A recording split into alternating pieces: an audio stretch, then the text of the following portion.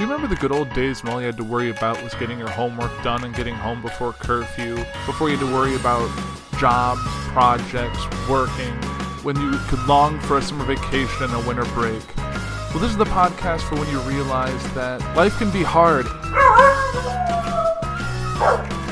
Hold on one moment. Finally, he's gone. Last thing I need to hear is him plugging another podcast. Come take a listen to my show, Adulting Ain't Easy, every other Wednesday on the Journey into Comics Network.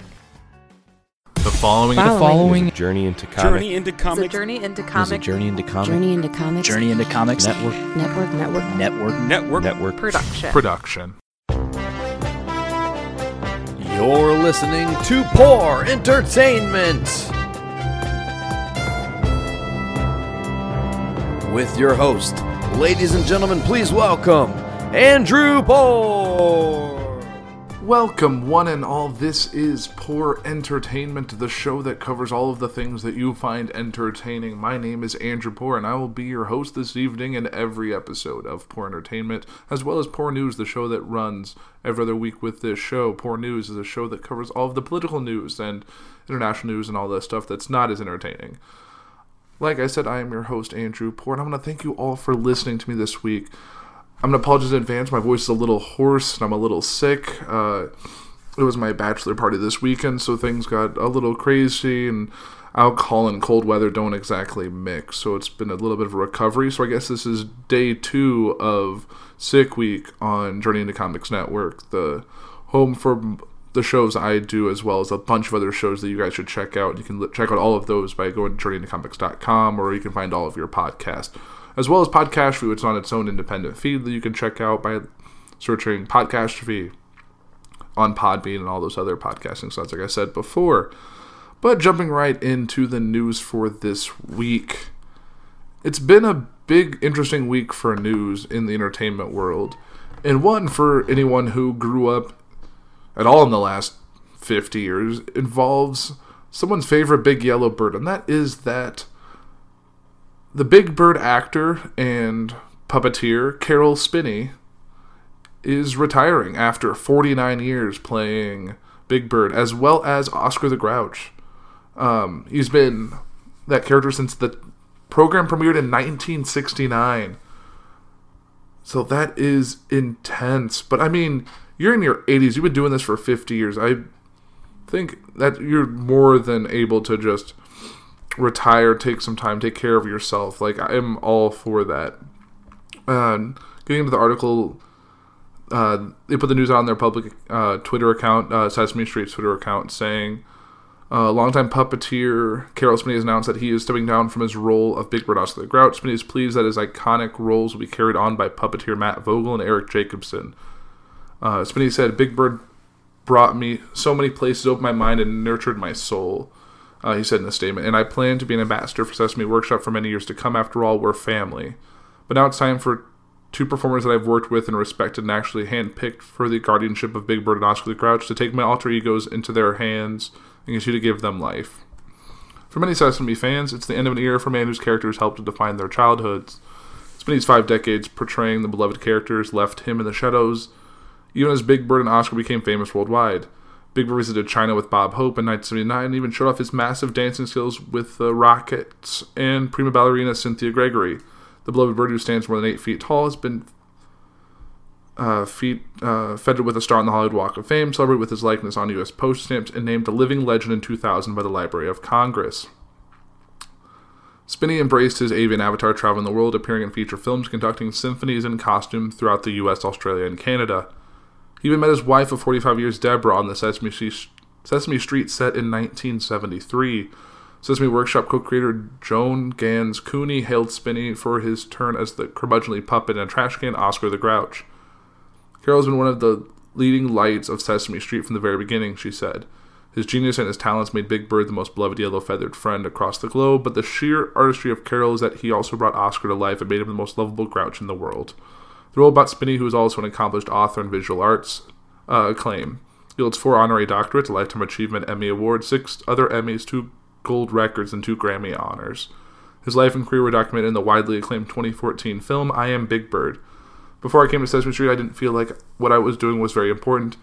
Big Bird helped me find my purpose, Minnie said. Even as I step down from my roles, I feel I will always be Big Bird and even Oscar once in a while.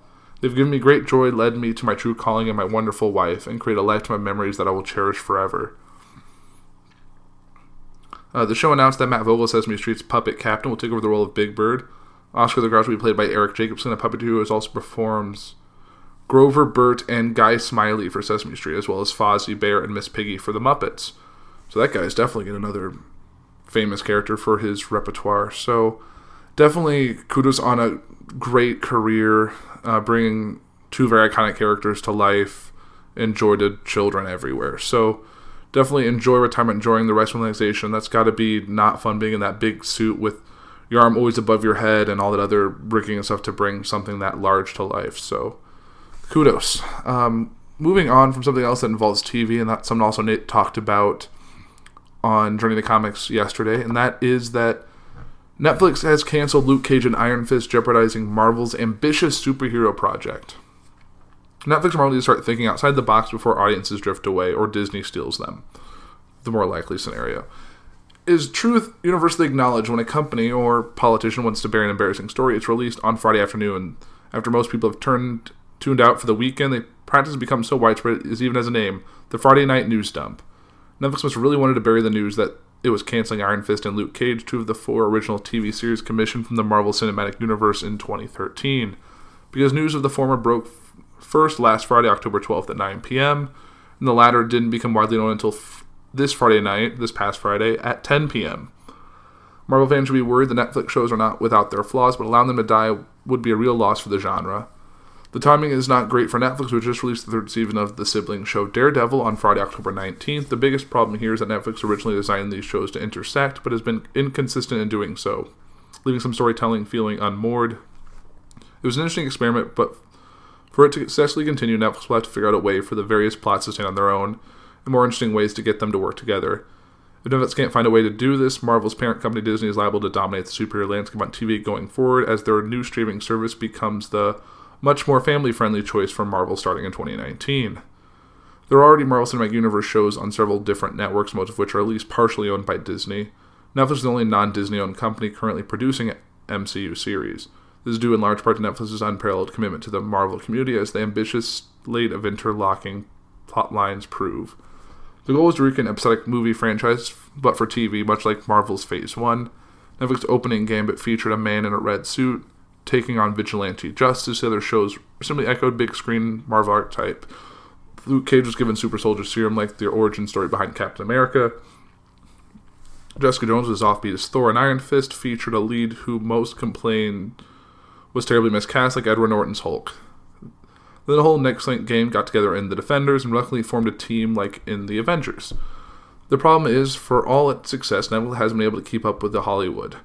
The Avengers was the highest grossing movie of all time when it arrived in 2012. In contrast, the Netflix showed The Defenders was the first Marvel Netflix series not to even get automatically renewed for a second season. And releasing no less than 5 months in the space of 12 months. And by releasing no less than 5 series in the space of 12 months, showrunners are clearly running out of ideas. Watching the episodes of Daredevil Season 3, one can spot recycled plot points at every turn. This pro-prison stance echoes The Punisher that imagined antagonists feel straight out of Jessica Jones, which was once new as started to feel repetitive. So what can Netflix do? One potential fix would involve shortening the seasons from 10 to 13 episodes to something more manageable. Too many of seasons have included what feels like 2 distinct story arcs, each of which run about 6 episodes long. The second seasons of Luke Cage and Iron Fist tried to move away from this formula, but Daredevil Season 3 once again reuses the format, which a classic pivot occurring in Episode 6. Speaking of overused formats, spacing the releases better should also be a priority. Even Marvel Studios only release 3 films a year, which is already so many MCUs regularly accused of saturating the market. So it'll be interesting to see what happens. I know a lot of people have said that with Luke Cage and Iron Fist both leaving, that there's a possibility of a Heroes for Hire series coming, or maybe even a cinematic version of that, or a cinematic version on Marvel or on Disney's streaming service, which would be an interesting option if they made an MCU film, but it was only released on the streaming platform. That would definitely give someone an opportunity to be like, yeah, I'd be up for that. Sorry, my computer decided to make noise for you all. But like I said, keeping up with the Marvel Universe, and that is some interesting news that I saw earlier today as I was preparing this episode, and that is that Deadpool is Marvel's next Black Panther. I am speaking, of course, of the comic world. I think if they tried to do that in the movie world, there would be an outcry for fans of Chadwick Boseman. But hey, we saw him disappear, turn to dust, spoiler alert, for Avengers Infinity War, so Deadpool, as far as I know, is still around, so yeah, maybe he will be the next king of Wakanda. Marvel fans have only dreamed of seeing Black Panther and Deadpool together in the movies, but their comic book crossover proves that fight wouldn't go the way you might think. In the comics, their showdown is going to leave Deadpool sitting on the throne of Wakanda. Yes, really. It's one of a bombshell to drop on unsuspecting fans, and has come before the first issue of Marvel's Black Panther vs. Deadpool limited series has ever even been released. But before ones get worried about the twist of the series has been revealed, we should point out that based on the other covers and teased plot details of the series, the level of insanity is high, even for Deadpool. Still, the introduction of Pantherpool is going to have movie fans drooling over the cinematic possibilities. As for the question of just what brings these two deadly Marvel characters together, the answer is surprisingly sentimental. When a friend of Deadpool's ends up clinging to life and requiring a chunk of vibranium to live, there's only one place in the world for Wade Wilson to head, which also happens to be the kingdom home to T'Challa, the latest leader of the Avengers, who is unusually distracted on the edge of a scientific breakthrough. So distracted, it seems, that the throne of Wakanda winds up under Deadpool's gloating gluteus. Take a look, which you can't obviously see because it's a podcast. And it looks like a very a very Black Panther-looking Deadpool suit, complete with ears and the claws and the hands, but still very Deadpool in terms of the eyes, the katanas, the belt. But he's sitting on the throne of Wakanda with 4 Black Panthers sitting around him. So that's definitely a pretty neat looking cover. So we'll have to see what involves from this. That was mystery of Deadpool's place in the throne, as well as Deadpoolified Black Panther suit, speaks for itself. But what makes the story even more exciting is the tease of the victim clinging to life. The one that Deadpool is hunting for a brain to save isn't just beloved by the Merc with the Mouth. Yes, even though the Avengers gave Deadpool an R-rated beating in his own series, the rest of the Marvel's heroes may actually be on his side in this conflict. Apparently, Deadpool and Captain America ended their romantic comedy dispute peacefully. If anyone's guessed how Deadpool manages to sneak T'Challa's throne out from under him, or how severely Black Panther beats Wade Wilson before he does it, all I know is that this series from Late Show writer Daniel Kibblesmith just got a lot more interesting, both for the comics and the Marvel movie universe. After all, this is an MCU version of Black Panther's throne Deadpool is sitting on. Oh, that is true, if you look at that picture. So, man, that would be a really weird, but that would probably anger a lot of people. So, we'll have to see, but definitely, if you're interested in knowing about the story, definitely go to your local comic book store and pick up the issues, because it looks like that series is about to come out. If not this Wednesday, probably the following Wednesday. And it looks like it's about a 5-issue run, so definitely, it's a few bucks. It's less than the price of a pack of cigarettes or a cup of coffee, depending on what you drink or smoke. So, yeah. And keeping in the world of entertainment, this is kind of something that kind of blends the space between TV and movies, and that involves the Mark Twain Prize, which is usually given to a famous comedian like Will Ferrell has won it, David Letterman.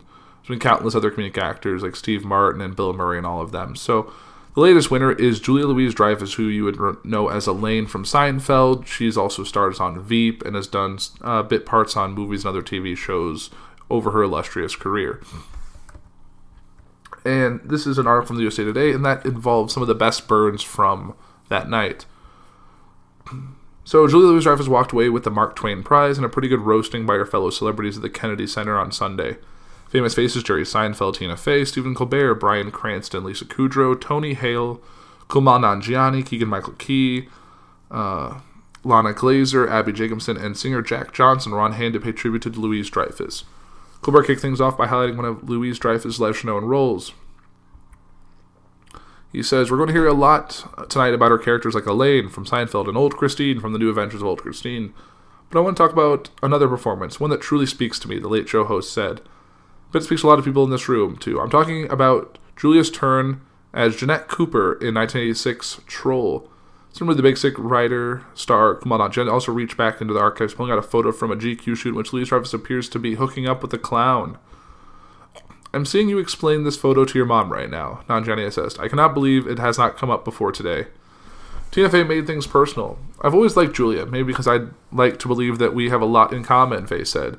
We both studied comedy in Chicago. We both lost our virginity to Brad Hall, who is Louise Dreyfus' husband. After taking a beat, Fey added, just me? ? Fey continued playing homage to Louise Dreyfus' Seinfeld character. Julia made this bold choice for a character Elaine to wear long, loose dresses, flat shoes, and oversized coats, and a center barrette. Julia was letting us know that she was the real deal, comedy-wise, and she didn't need us to give us midriff for us to watch her work, because here's the secret. Julia's not afraid to be unlikable, not on screen and not in person. Just try sharing an elevator with her. Larry David was not there in person, took jabs at the guest of honor via video message because he admitted he was kind of lazy. I want to congratulate Julia for this unbelievably prestigious award, the Seinfeld co-creator said, but I gotta say, the lengths that she went through to get it, frankly, I was a little surprised. The whole cancer thing, honestly, I gotta take my hat off to her. What a scam. As anyone knows, I've talked about this before, is that Julia Dreyfus did have breast cancer, and I believe she's gone through the chemo and come out the other side and is now in remission. So, yes. She's just a great actress. She really committed to it, David continued. She almost had me going for a second. I gotta say, she's done some incredible acting work, but nothing tops this cancer performance. I stand in awe. More on what David said. Louise Dreyfus wasn't the only target of the evening. Some took aim at Bill Cosby and the Trump administration. Cosby's 2009 award was rescinded 9 years later following his conviction on sexual assault charges. So many greats of American comedy have been honored over the years, and so far only one prize rescinded. Let's put up the sign. It's been 167 days since the last untwaining. Skip this one. Skip it. Michael Keegan costume, as Mark Twain said when he came across Cosby's name while taking off a list of past recipients. It's okay, he's not watching. It's not like PBS is the first choice on the moving picture box in the recreational room of this penitentiary. Fey set her sights on the White House. By the way, everyone talks about all the parallels between Veep and the current administration, she said, but I think it's more like Seinfeld, just a bunch of selfish expletive, which I'm guessing probably was fucks, assholes, I don't know. Just a bunch of selfish who don't give a crap about anyone but themselves. Fey continued praising Louise Dreyfus while citing the powers that be. She's a tireless advocate for women's health and the environment, Fey said, and a bunch of other stuff that won't exist pretty soon. Once on the stage, Louise Dreyfus joined in on the Trump bashing. Unfortunately, the President of the United States couldn't make it tonight either, even though he lives in the neighborhood Mondays through Wednesdays. Louise Dreyfus poked fun at the celebs on hand as well. Kumal, thank you for being here. It's so inspiring that you're able to co-opt your wife's harrowing medical ordeal for an Oscar nomination. Tina Fey, you are a comedy genius whom I admire of all humans. Tina was honored with a Mark Twain Prize too, before they got real serious about it. But the best burden she saved for her family. According to Wikipedia, I have 2 sons, Charlie and Henry, said. When you're a working mother, you really worry about the time spent away from your kids. You try your best to be there as much as possible. The truth is that you miss stuff. And you worry that they're going to just get all screwed up. And then you get to the Mark Twain Prize. I gotta say, it's worth it. So, Julia Louise Dreyfus, she had a little fun accepting her award, and so did a lot of her friends and old co-workers or castmates, whatever you want to call it. Moving on from her to more movie news, and that involves a big box office weekend for Jamie Lee Curtis. As you know, she's starring in the new Halloween film, which is kind of not a sequel to the original that she also starred in many years ago, 40, I think, or about 40. When you're really proud of something you just got to shout about it. That's exactly what Jamie Lee Curtis rightfully did when her movie smashed 3 box office records. Per Variety, Halloween earned $77.5 million in its opening weekend and obliterated the franchise record opening of $26 million. Not only that, Variety reports that Halloween is the best horror opening with a female lead. In addition to Curtis's biggest opening to date, as well as the biggest debut ever for a female lead over 55 years old. Curtis shared the news in a tweet writing that she's going for 1 Boast Post.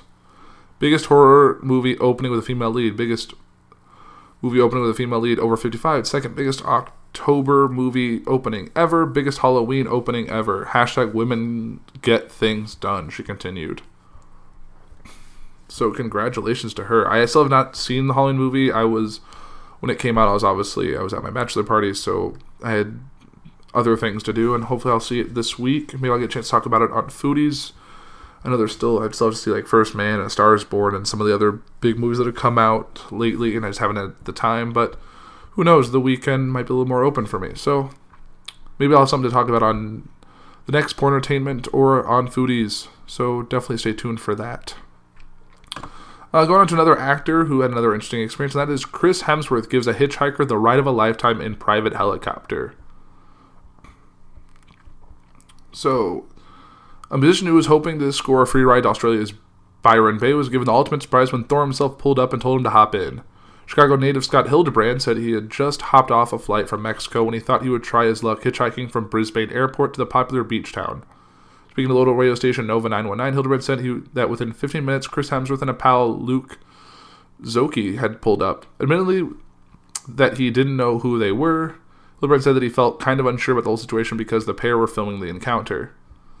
It was only when their black van pulled up to a nearby helipad that the penny finally dropped. They said, "We're going to make a quick gas stop and switch vehicles." At that point, I was like, "Oh, I can help pitch in for gas." And they're like, "You're not going to want to do that. It's going to be like $4,000 for that," he said. That's when I was like, "Who are you guys?" Hemsworth uploaded a video of the encounter to Instagram. Picked up a hitchhiker, wasn't a serial killer, which we were stoked about, and just happened to be a kick-ass musician, Scott Hildebrand, he wrote. So, I don't know if you can imagine that. I'm not going to play the video for you because I don't know how the audio is going to be. But that's still crazy that you just have in Australia trying to get a ride to a beach, and then Chris Hemsworth just shows him, was like, "Let's get in my helicopter." Like, that's a whole nother thing altogether. And speaking of a musician, Ozzy Osbourne has revealed he had a staph infection and said the surgery was agony. This is from the Rolling Stone. So Osbourne recently underwent hand surgery, forcing him to cancel 4 concerts on his No More Tours 2 tour. That's a lot of going on there. Turns out the surgery was part of his treatment plan for potentially deadly staph infection. "I didn't feel sick, so I was cracking jokes," he told Rolling Stone of his visit to the emergency room, which came after his thumb had suddenly swollen to the size of a fucking light bulb following a show in Salt Lake City. At the hospital, doctor told me he actually had 3 separate staph infections in his thumb, one of which had spread to his middle finger. Osbourne explained, the doctor said, "I don't know if you realize, Mr. Osbourne, this is a very serious problem you have. Would you stop fucking making jokes?" So I said, "Well, it's my hand, but they're all extremely deadly serious about it." Just based on the expression and the body language of the doctor, if he comes in with some really solemn face, I'm like, "Oh, okay, my time to go is up." The doctor suggests Osbourne could have gotten a staph infection from simply shaking someone's hand, something the rocker says he does probably 200 times a day on tour, and cut all this stuff out. Osbourne said even when the numbing stuff, it was agony. It wasn't pus, but it was the stage after pus, when it gets into the blood and goes in your body and fucking kills you. May sound fucked up, what I'm saying to you, who is really concerned about checking my blood. Osbourne spent almost a week in the hospital, was treated with antibiotics, and found solace in eating ice cream as he recovered. He was then discharged and told to soak his hand in a special soap twice a day for 10 days. Osbourne rescheduled the October concert dates he had to call off. The new dates include July 20th at the MGM Grand in Vegas, July 23rd at the Mattress Firm Amphitheater in Chula Vista, California, July 27th at Shoreline Amphitheater in Mountain View, California, and July 29th at the Hollywood Bowl in LA. "I'm going to make those shows up next year," he said. "It could have been a lot worse. I could have been dead." So at least he has a good humor about it, and at least he's able to continue touring for, maybe there'll be a time for a No More Tours 3 tour, or Tours 2, this time it's for real. I don't know. He tours a lot, but kudos to him. And wrapping things up, because I am losing my voice now, I'm realizing, and that involves some sports news for a game I actually did get a chance to watch. I don't usually get a chance to sit down on a weekend and watch a football game, but I was a little hungover, a little sick, and my buddy was there, who's a big football fan and a bigger Bears fan, so we got to watch the Bears-Patriots game. So I got to watch the whole game, and this is kind of a little thing. Because I think it was, I think the Bears have a lot to do. They still came close to at least tying the Patriots, or was then there, and it was basically that final play that you just like, oh, it could be it, but it wasn't. So they unfortunately lost, but this is the ESPN article on that last play. So the New England Patriots' 38-31 victory over the Chicago Bears on Sunday came down to an exciting final play on which Bears receiver Kevin White hauled in a Hail Mary pass from quarterback Mitch Trubisky. The 2-yard line was kept out of the end zone by multiple defenders. They say it's a game of inches, and that's kind of what it came down to, Patriots running back James White said. Patriots quarterback Tom Brady described it as a place on which you just kind of hold your breath. He credited Trubisky, who faced pressure from outside linebacker Kyle Van Noy, for making a good throw. As for Trubisky, who was rolling out across his body to his left before planting his feet to throw from the Bears' 36-yard line, initially believed it was a touchdown. I saw a group of receivers down there. Kevin made a heck of a catch. From my vantage point, I thought it was in. Trubisky's impressive. heave covered 62 yards in the air, and referee Clay Martin reviewed the play to confirm the White, who turned quickly to his left after making the catch in an attempt to barrel through Patriots defender Jason McCourty, Devin McCounty. Oh, they're both McCourties. Jason McCourty, Devin McCourty, Duron Harmon, and Jonathan Jones was stopped short.